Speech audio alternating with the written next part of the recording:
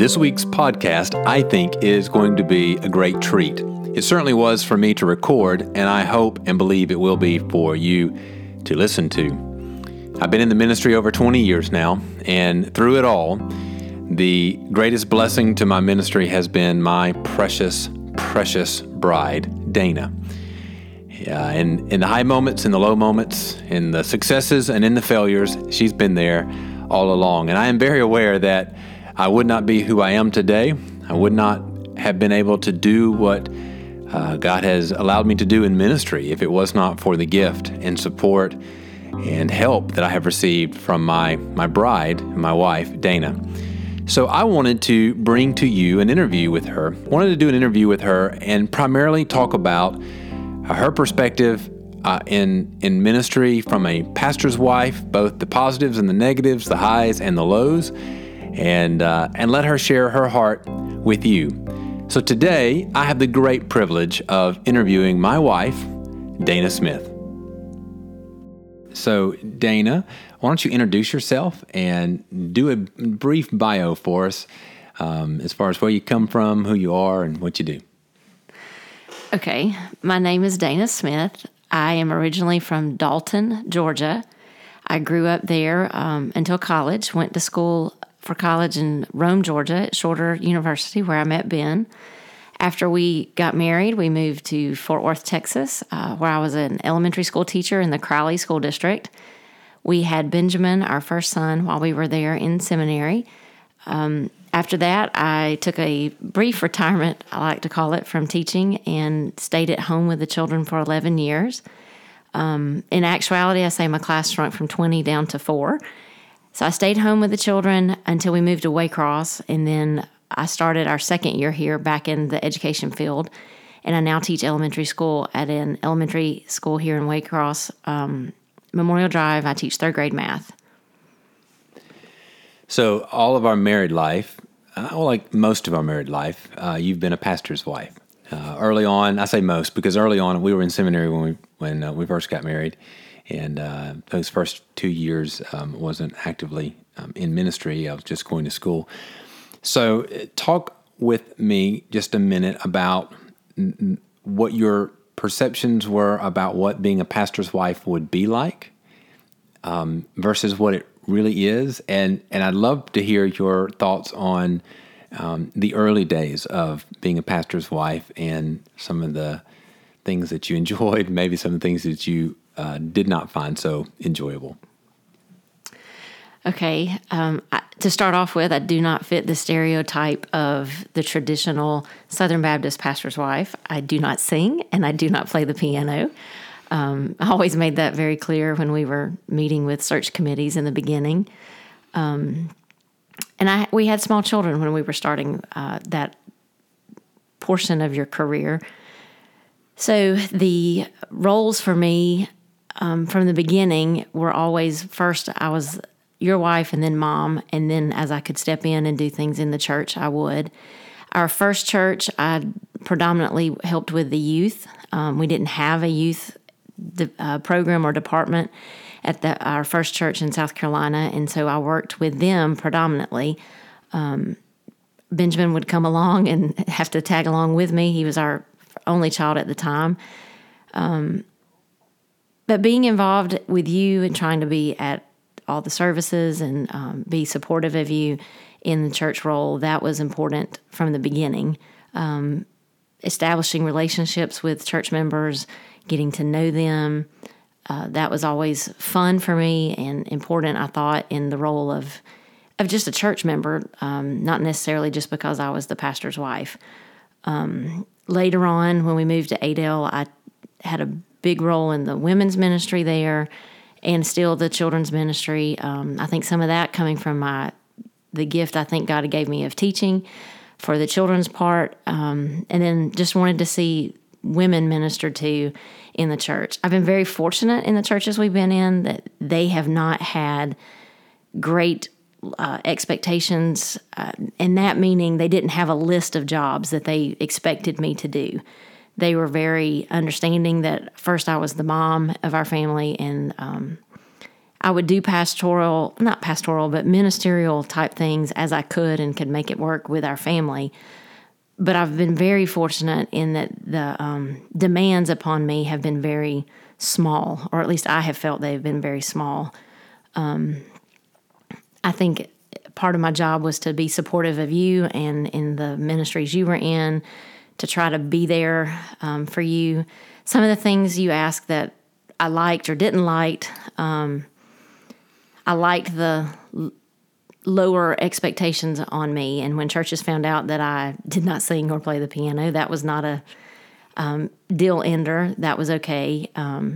What I didn't enjoy, and I don't think any pastor's wife enjoys, is seeing when your husband's hurt or things don't go well and he's the one that immediately catches the blame. That hasn't happened often, but when it does happen, that's not fun to watch. So building on that, tell me one of the high points, one of the things that over the course of the last 20 plus years in ministry that you remember or think about with great fondness connected to being a pastor's wife. Maybe something that maybe you would not have experienced if it were not in your role as being a pastor's wife. Getting to have families, or even more specific, just the ladies of the church in our home, because I wouldn't be connected with all of them by age or demographics if it wasn't for me being the pastor's wife. That's fun for me to get to do that and experience interactions with them. A few years ago, we had a Christmas gathering of the ladies in our home to do cards and have cookies and drink coffee together. And that was fun to get the different dynamics of the intergenerational group. For me, that was fun to do. All right. So building off that last question, what has been one of the lowest moments in your ministry, in your walk with the Lord, in your family life, that was likely a result of being a pastor's wife?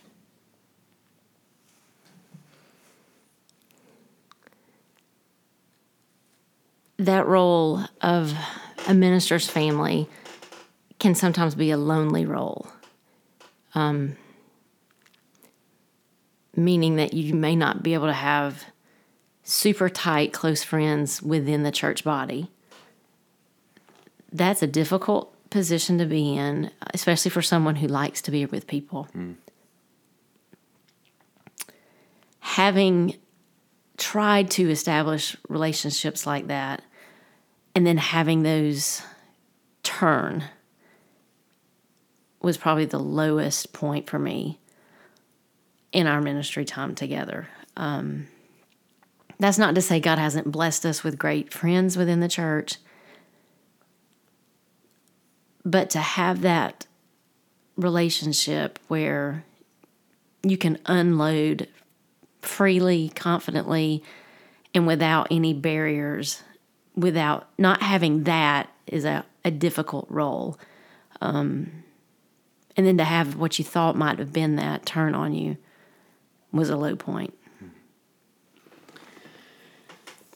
So with that said,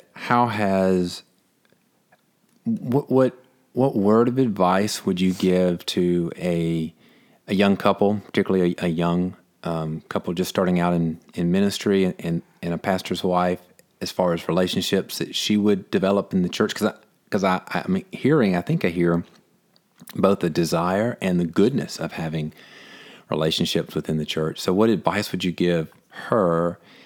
And then secondly to that, how has the Lord provided for you in areas where maybe what you desired could not or would not be met within the context of the church? Okay. My suggestion would be have friends within your congregation. Don't alienate yourself from them, but your deep friends, like growing up you might have called your very best friend or your bestie, have that relationship outside of your congregation. If you're a stay-at-home mom like I was to start with in the pastor's wife's role, that's a little more difficult because you're limited on your interaction. But if you're able to have that connection with other ladies outside of your church, take advantage of that. Find someone there that could be that person and enter that relationship, the sharing portion of how open you feel you can be slowly. Do it with guards up, and as you can, lower your guards. I have been very fortunate here in Waycross to be able to go back into the education field. And I've met great friends through teaching, of whom I teach with. One in particular, whose husband is also in the ministry, but we're not at the same church.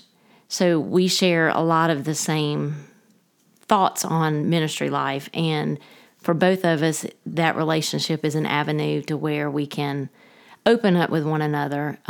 The trust is there to know that what we say to one another stays with the two of us.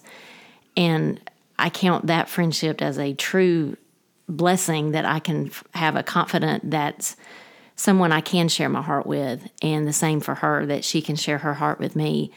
And we get to be that relationship for one another.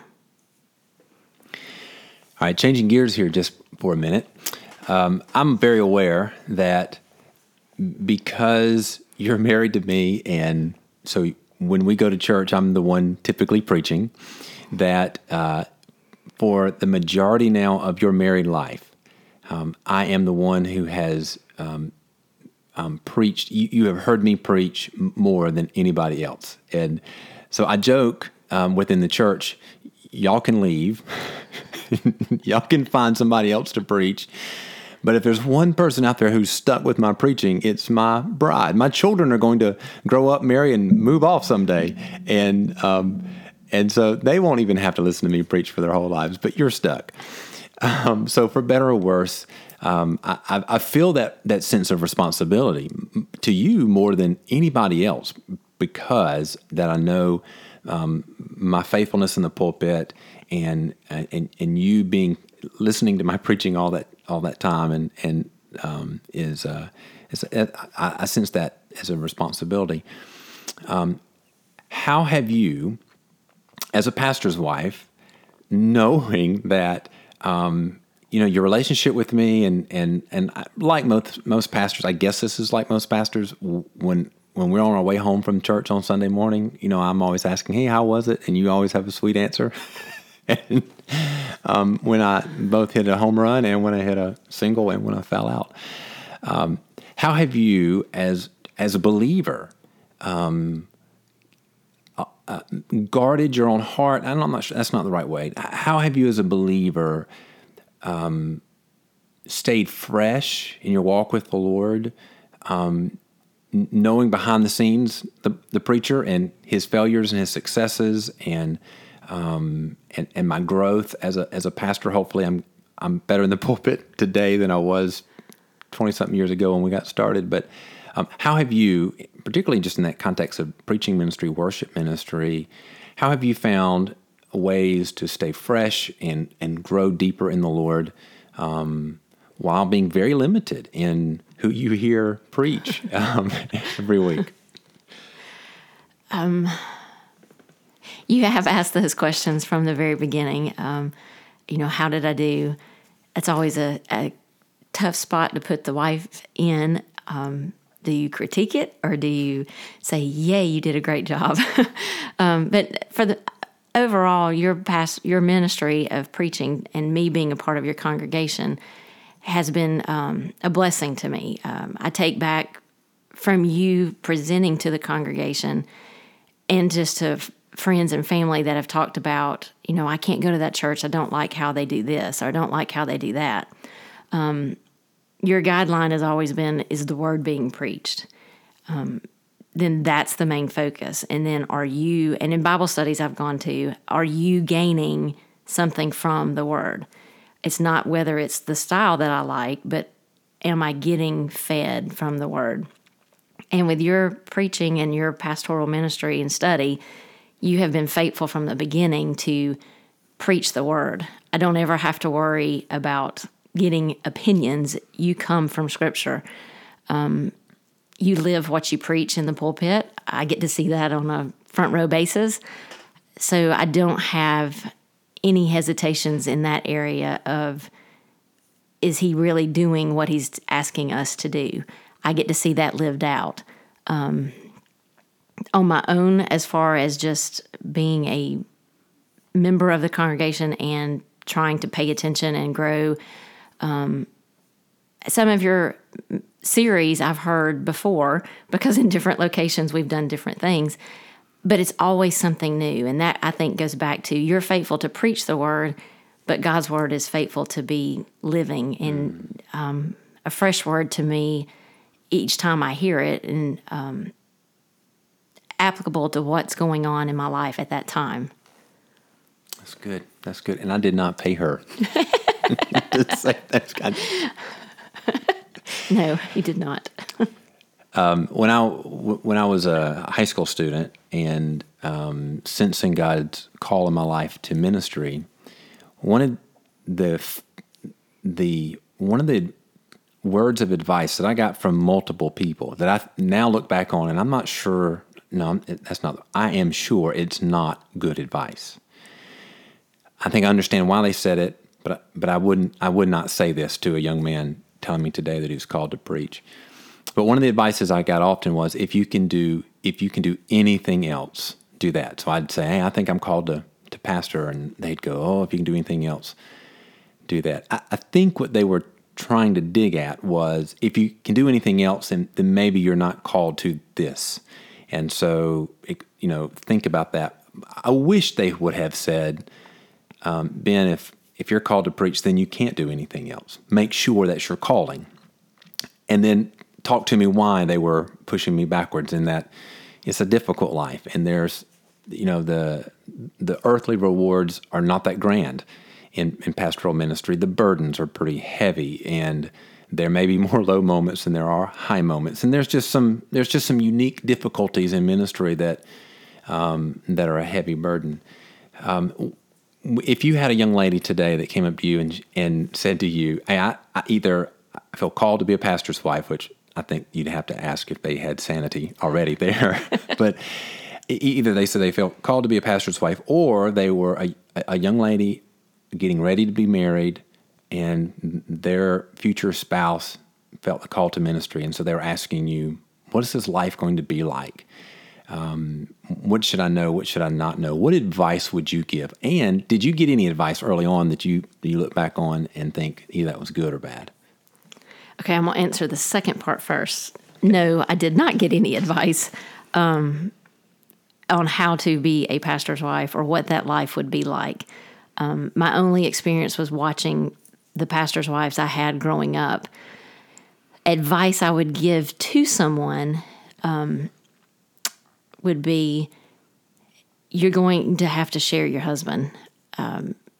Be willing to share your husband, share your family. And I don't mean that in a negative way, but there will be moments when he will be called away from you, called away from plans you already had made.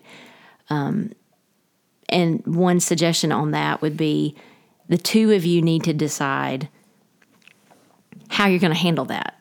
How are you going to handle a death has arrived in a family, the person has died.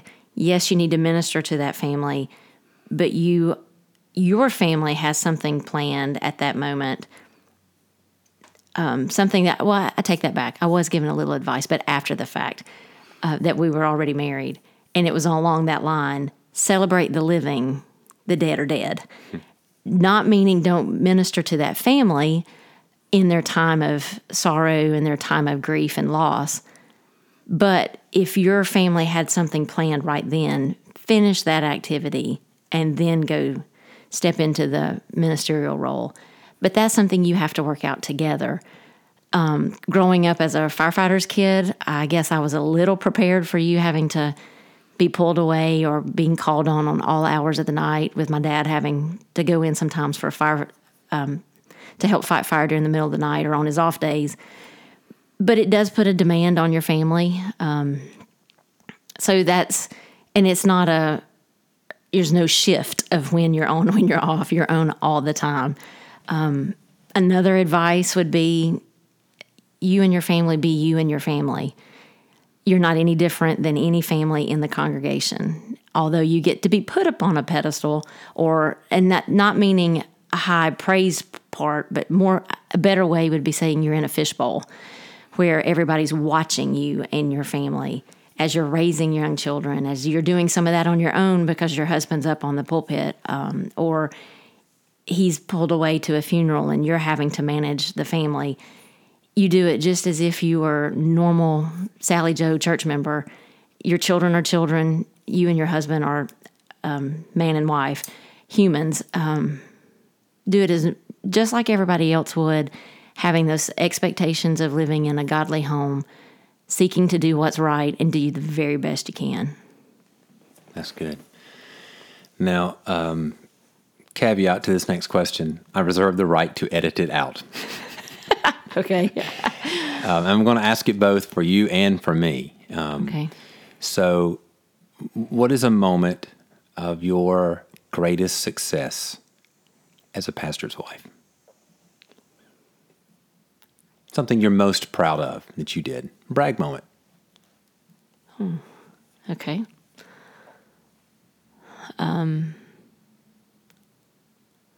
Maybe working with the ladies at our church in Adel, because the women's ministry, there was one. They had a WMU program and the BYW program for the younger ladies.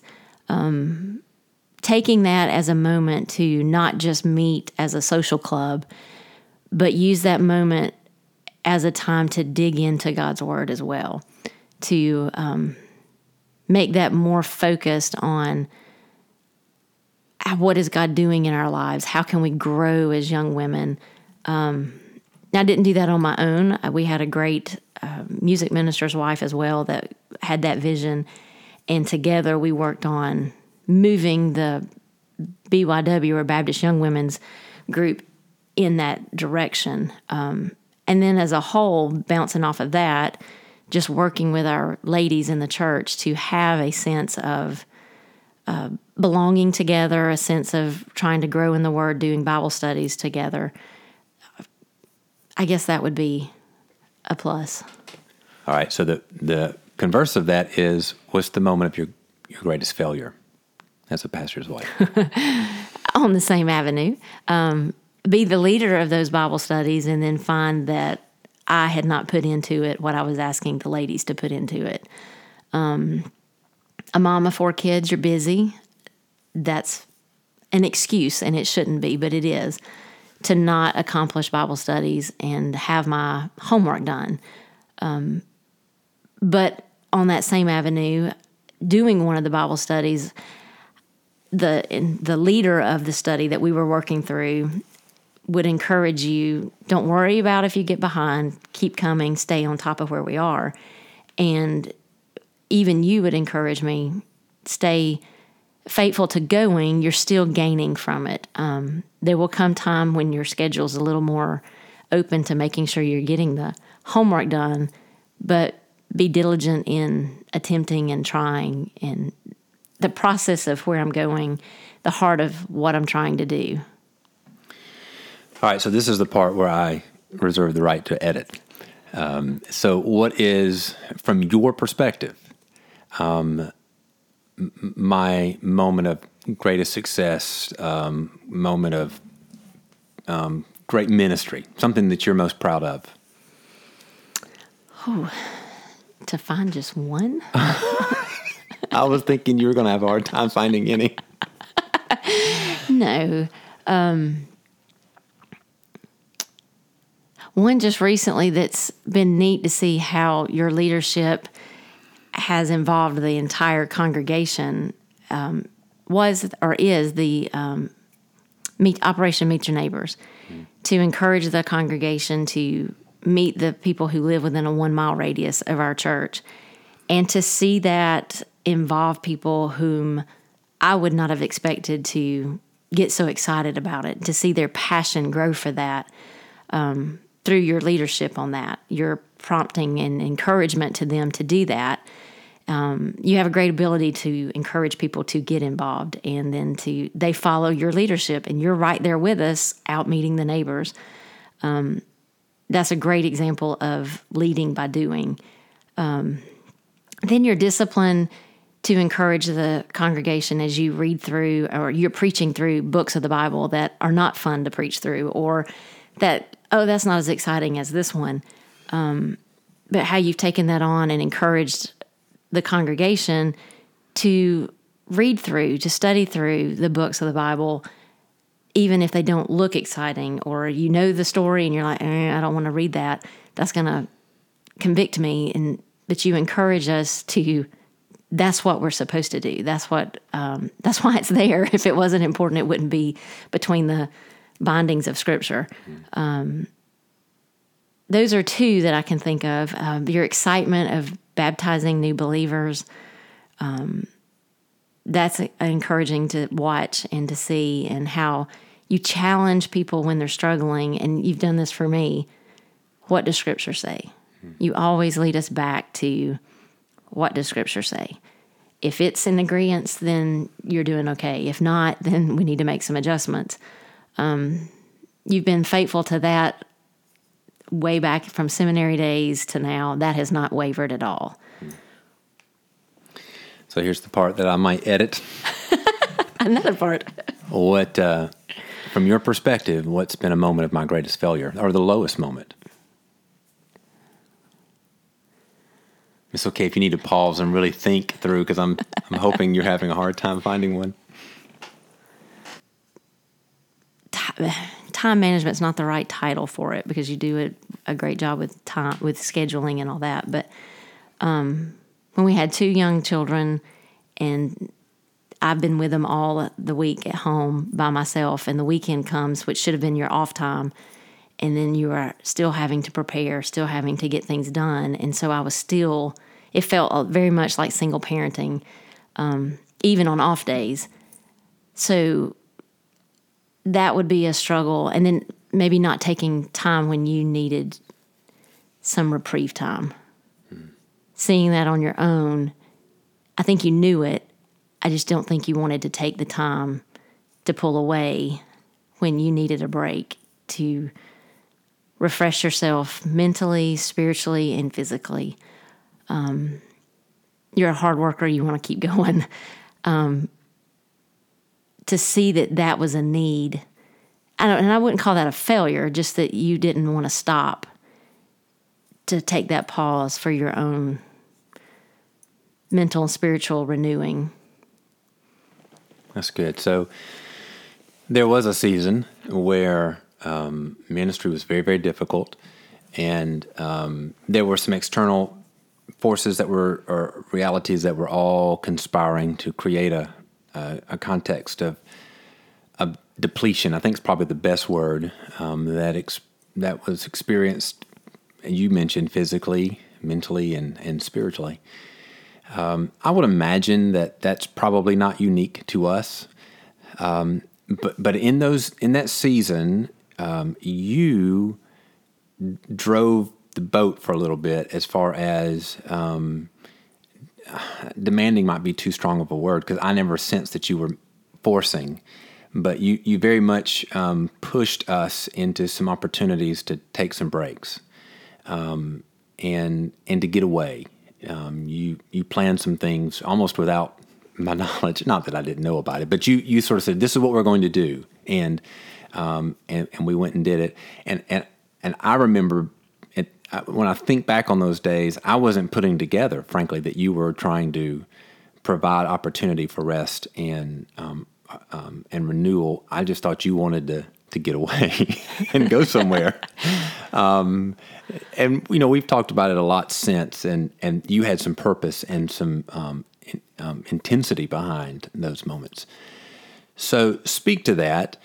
How does a bride who is seeing some dangerous realities in her husband's ministry and life that are, maybe he's not well physically, maybe he's spent spiritually or otherwise, and I know every marriage is different. In ours, I tend to be a little bit, what's the right word to say? Tenacious, is that kind? Bullheaded would be but not willing to relent. And so, just my personality is we're going to just keep charging. And Right. Even if everything's falling apart, we're going to keep charging. So, and you in grace walked through some of those days and provided for me opportunities to get away that I probably would not on my own have done. And I think that's just a beautiful testimony of why God put husband and wife together, that you were ministering to me even when I wasn't aware. So speak to the pastor's wife who they're in a difficult spot right now. Her husband does not want to stop. He feels the weight. Because I think that's where I felt the weight, and I did not feel free in that ministry. I didn't feel like I was free to take a moment for myself, and I knew that, I feared that if I did take a moment for myself, that the grumpies, Right. would use that as an opportunity of accusation, and so I was just barreling ahead, and by grace, you were able to find some space in our life for respite, and so how would you, what advice would you give to a pastor's wife right now who they're in that situation? Her husband, pastor, does not want to go away, but she sees some dangerous realities brewing for him physically, spiritually, emotionally. How would you encourage her, counsel her in ministering to her family, to her husband in that context? Okay. To use your word, tenacious, she also will have to be tenacious. But on the opposite side, seek out something to do to be a rest, whether it's a time to get away, if you can afford to do that, to take a vacation. Definitely make sure you take your family vacation, whether it's just the two of you or it's you and your children. Even if it's a staycation or you go visit your parents, if you don't have funds to go somewhere, but take that moment to recharge, renew yourself. You'll come back a better person, a better pastor's family, because you've taken a moment to step out of that role and out of that demand upon your family's life. You're a good watch of your husband. As his wife, you see him all the time. You see the good, the bad. Learn to read that and approach it as much as you can with grace and kindness and gentleness. But it may come upon you to be the planner, to be that organizer, and just say, okay, this is available. We've got this time. I need you to check the calendar, and I need you to put down that we're going to be gone for this chunk of time. We just need some family time. We need some time to get away. In the long run, I think that's better, even if it does allow the grumpies to use that as ammunition. You need a break. You need to reset. You need a moment, if no other term to use, to get away from the grumpies.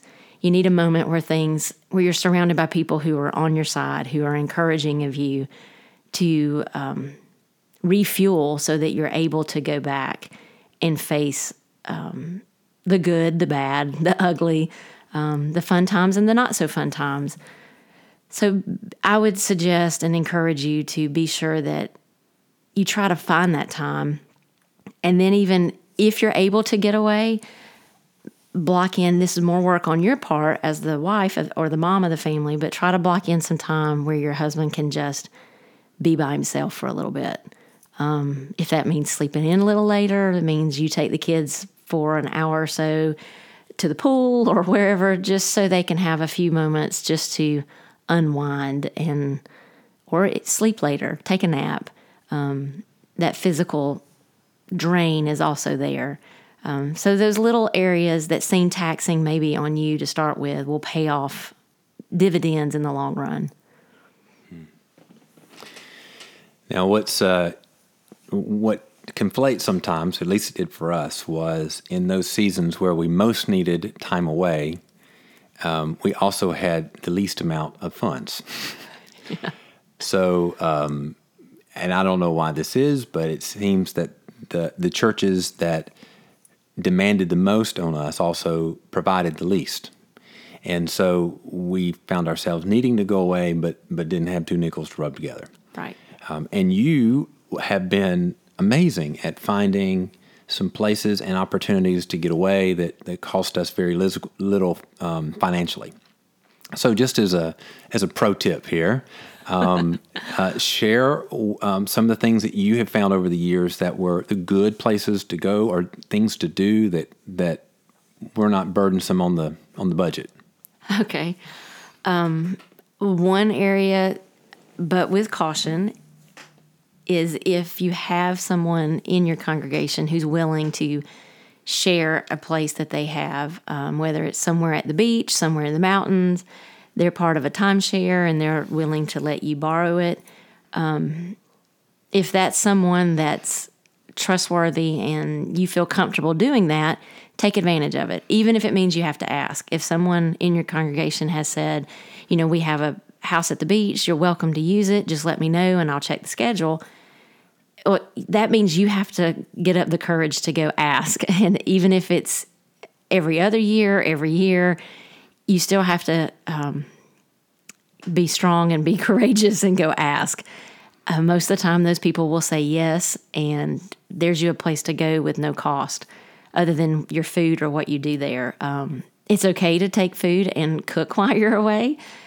It's not really a break for you, maybe, but it's a different context, and so it can have a different outlook. Some places we've been, we went to Laguna Beach one time, not your 5-star hotel place to stay, but very clean, very family-friendly, very inexpensive for the time we went. You have to check their seasons. They do a lot of camps, and so you'd have to check if they're off-season or if it's in the middle of camp time. And there's a Laguna Beach. I think it's Christian Resort. Oh, okay. Yeah, not just the beach. Yeah. And we stayed at the resort. And it's not really a resort. It's it's a camp. It's a camp, yeah. But that, looking back on that vacation, that was one of the most fun vacations we've had, probably the most relaxing vacation we had. We had 4 small children at that time. You didn't have to worry about them destroying somebody's things at their beach house or at their condo. And like I said, it was low-key. It was very basic, but we had a lot of time together, and so that was fun for us. Vacation Rental by Owners is another website that I've used several times to find places that are inexpensive and allow us to do things with our family. Being ahead of the game, time-wise, that's always a help. If you're doing something last minute, you may not be able to find the best deals, but if you can plan it out far enough in advance, catching those early bird type specials, and sometimes you'll get a spur of the moment deal if somebody's got something they just want to go ahead and get rented. But and then get creative around where you live. You don't have to leave. Buy a tent. You can go camping at a local state park or something like that. I would suggest that in the cooler weather, not in the peak of summer. We live in South Georgia. But that is a fun thing. Your family makes memories. Is sometimes a lot more work camping, especially with small kids, but they think that's cool, and you're away from things, and it gives you a chance to be focused on just each other and the kids at that time. There's not the demand of everybody pulling at you that way. That's good. Now, you said when you're mentioning folks in the church that let you stay in their place, you said with caution. What's the caution that you were referring to? The caution there, just like if you have professionals within your congregation that are willing to help you out, whether that be a doctor, a dentist, a mechanic, a carpenter, that is a walk I would suggest to do carefully. You don't want it to look like you're taking advantage of that because they're in your congregation and you think they're going to just do what you need because you are the pastor's family. But then also, you hate to say, but on a flip side, you don't want that to be held over your husband's head either. Well, I let you go do this, so I want you to do what I want in the church. Sometimes it's very beneficial to you and your family, and there's no strings attached, for a lack of a better word. Other times you may feel, and you just have to kind of use your ability to sense that through. Would it be better for me just to go and pay normal price to do this instead of take advantage of a free opportunity if that's going to cause conflict later down the road? That's what I mean by that. And for you and I, we've been blessed that most of that in our ministry and our family's life have been strings off, no strings attached, and just true gifts for our family. Yeah. So we've talked a lot about family, and of course, where we are in life is our children are.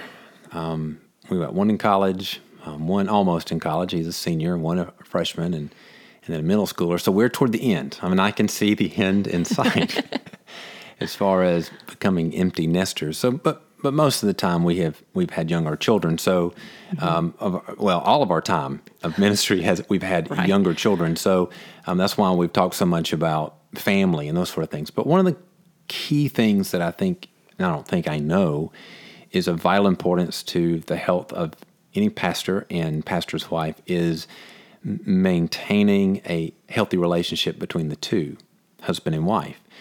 And of course, the difficulty there is in church ministry, you are pulled away often. And you mentioned the demands away from family and demand away from home. And then in those seasons where it's difficult and exhaustion, I would imagine that you go and you do what you have to do at work and at ministry, and then you come home and you're depleted and there's just not much for family life, and that also affects married life.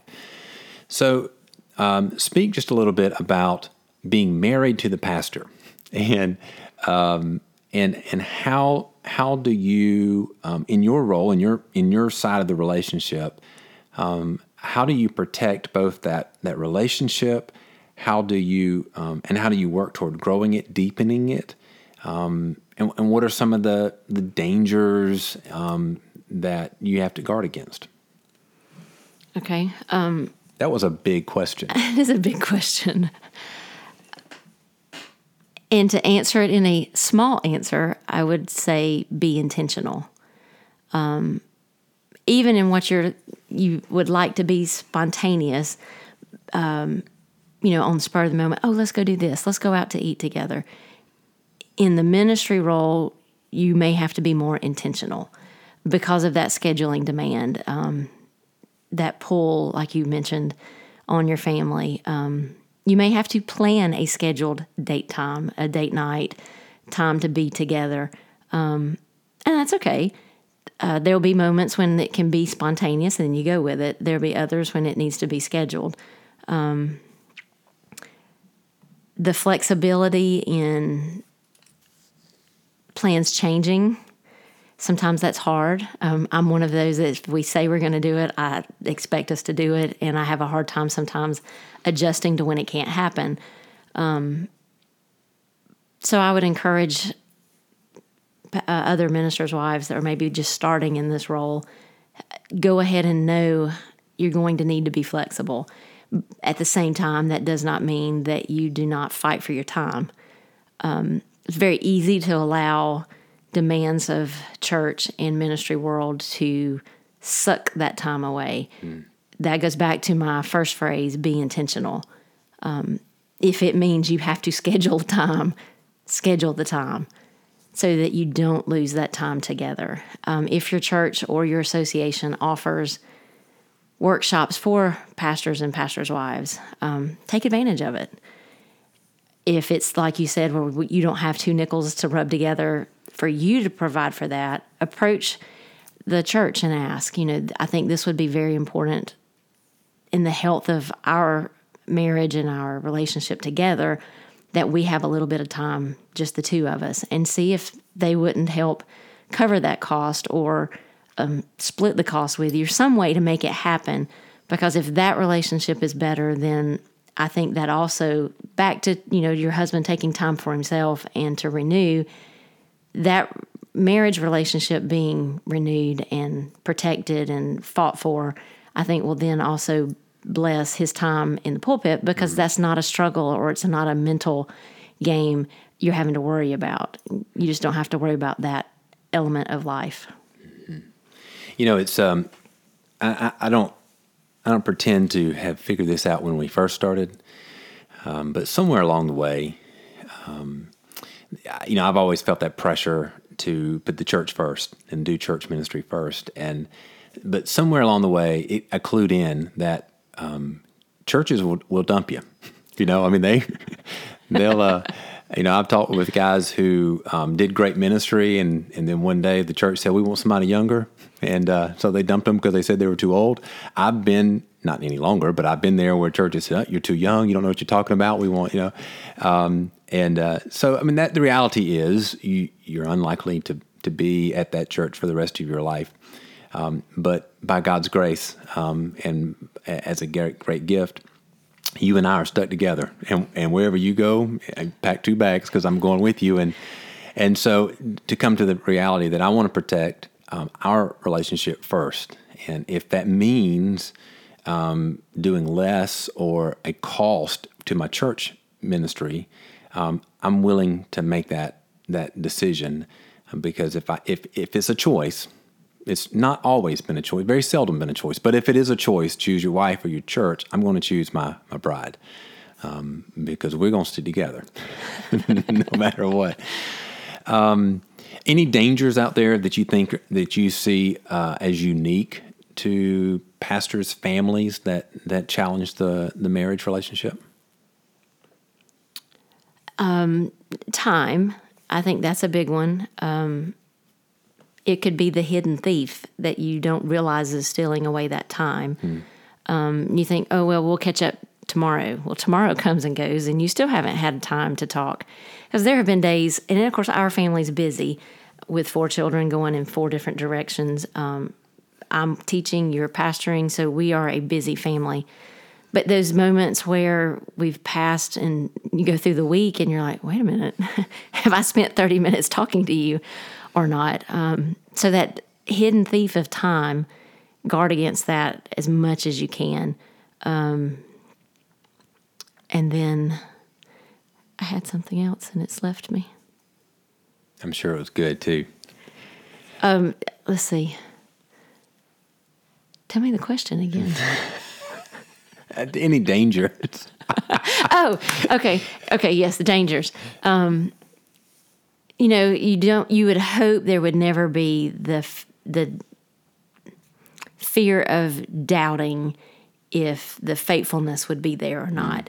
But one way I think that helps to avoid that is if, we made this decision early on when you're meeting with people, especially if it's ladies that you're having to meet with. Either there's another lady on staff there with you, I'm with you sometimes, or you meet with the door open, just so there's no sense of anything that could be said or taken out of context to protect that union between you and myself. I would make that suggestion to minister families, especially if you're just starting out. Set that as your guideline, that you're not going to meet with, ladies after hours.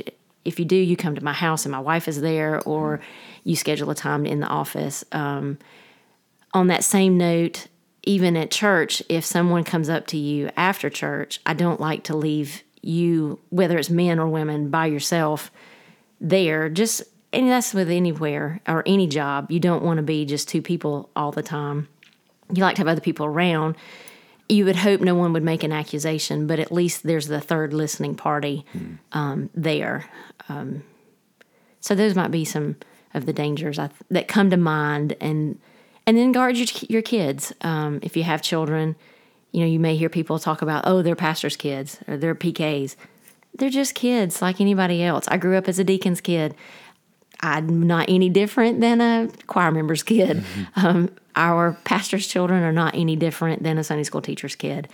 They're kids, and you do the best you can, and you try to lead them the way of the Lord and to follow His guidance and His teachings. And they're going to mess up just like everybody else. And you try to make that very clear in your home that, yes, they're the pastor's children, but that doesn't mean I don't expect them to behave any differently than I would my next door neighbor's kids who are members of our church. Going back to guarding the marriage and connecting it to time is one of the things that I think I read this way back. I want to say it was Billy Graham that early on in his ministry, he was traveling a lot. He made the decision that he'd never spend the night in a hotel room by himself. So he always had somebody there. It's just an accountability partner. And now my ministry's not really had a requirement of a lot of travel, but I do a little. And for the most part, now not always, but for the most part, I've tried to bring somebody along, one of our kids or somebody along, sometimes a staff member, but just as an accountability issue. But also for a time thing, whenever you've been able to travel with me, it's a double blessing. So right. I have you with me, and I enjoy that time, but it also gives us time away. And when it's we attend our denomination's annual meeting most summers, and there was a season where you couldn't go, and when our kids were little, and so I started taking some kids, and that was wonderful memory making with each of our children, and I will cherish those memories forever. But I have enjoyed having you with me, and the time and the memories we've made doing those things together. Early on, we did some conferences together. Now, as our children got a little older, and when you began to work, that was much more difficult to make that happen. But that was always a blessing, and it had the double blessing of both accountability and time together.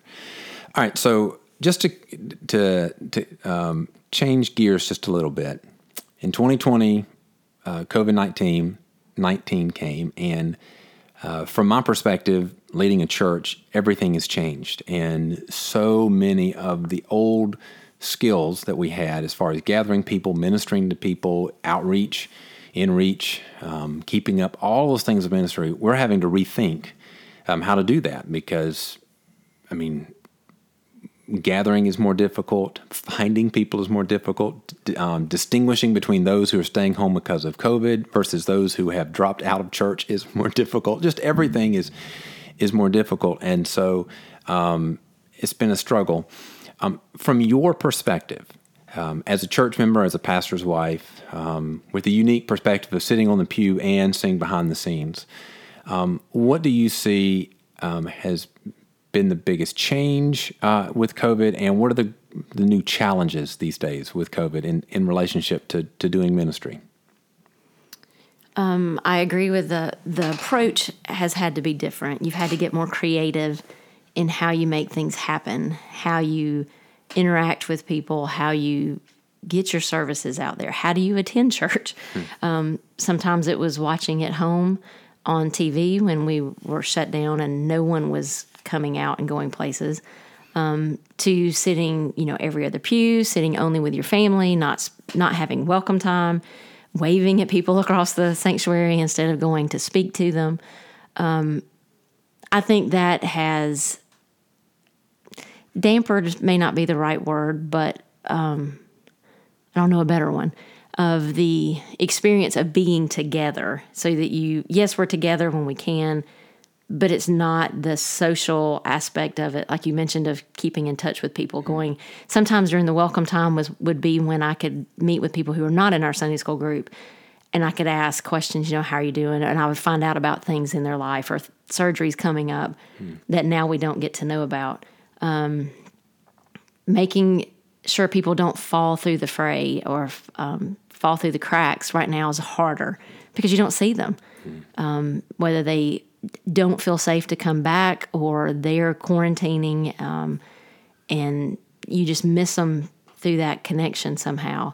For our own family, our kids their friends were getting to stay home, we would be going to church. And so for them, trying to explain that yes, but we're going to be faithful and we're going to be supportive, and this is just how it's going to work for us. Took some getting used to and explaining to them. Now coming back that things are opening up, and even in the light of the second wave of COVID coming through, trying to maintain the new normal of trying to get church going again, or getting the normal rotations of Sunday school and church services on Sundays and back to programs on Wednesdays. It's a changing gears because you were out of it for a while. So even for a family who's used to being in church, that's a shift. You have to get yourself back into that habit. And for me, seeing that, I could see very easily how our church members fall into that habit of, I've missed a couple of Sundays. It's hard to get back in the swing of going back to regular attendance. I don't know if that answered your question at all. No, it did. It did. All right, and here's how we're going to close it. This is a big one. Okay. All right, you ready? Yeah. So we are at midlife, just about at midlife. Depends on when the end of life comes. But we're close to our midlife. So thinking forward to either the day when we're no longer in active ministry, we're retired and we're the has-beens, or even beyond that, when the Lord calls us home and we're the used-to-be's. And thinking about what you would like people to remember about you, remember about your ministry, say about you. What is it that you hope? What legacy do you hope you leave to the church, to your family, your children, of your ministry and of your work among them? She didn't always get it right, but she tried. And she tried to the end.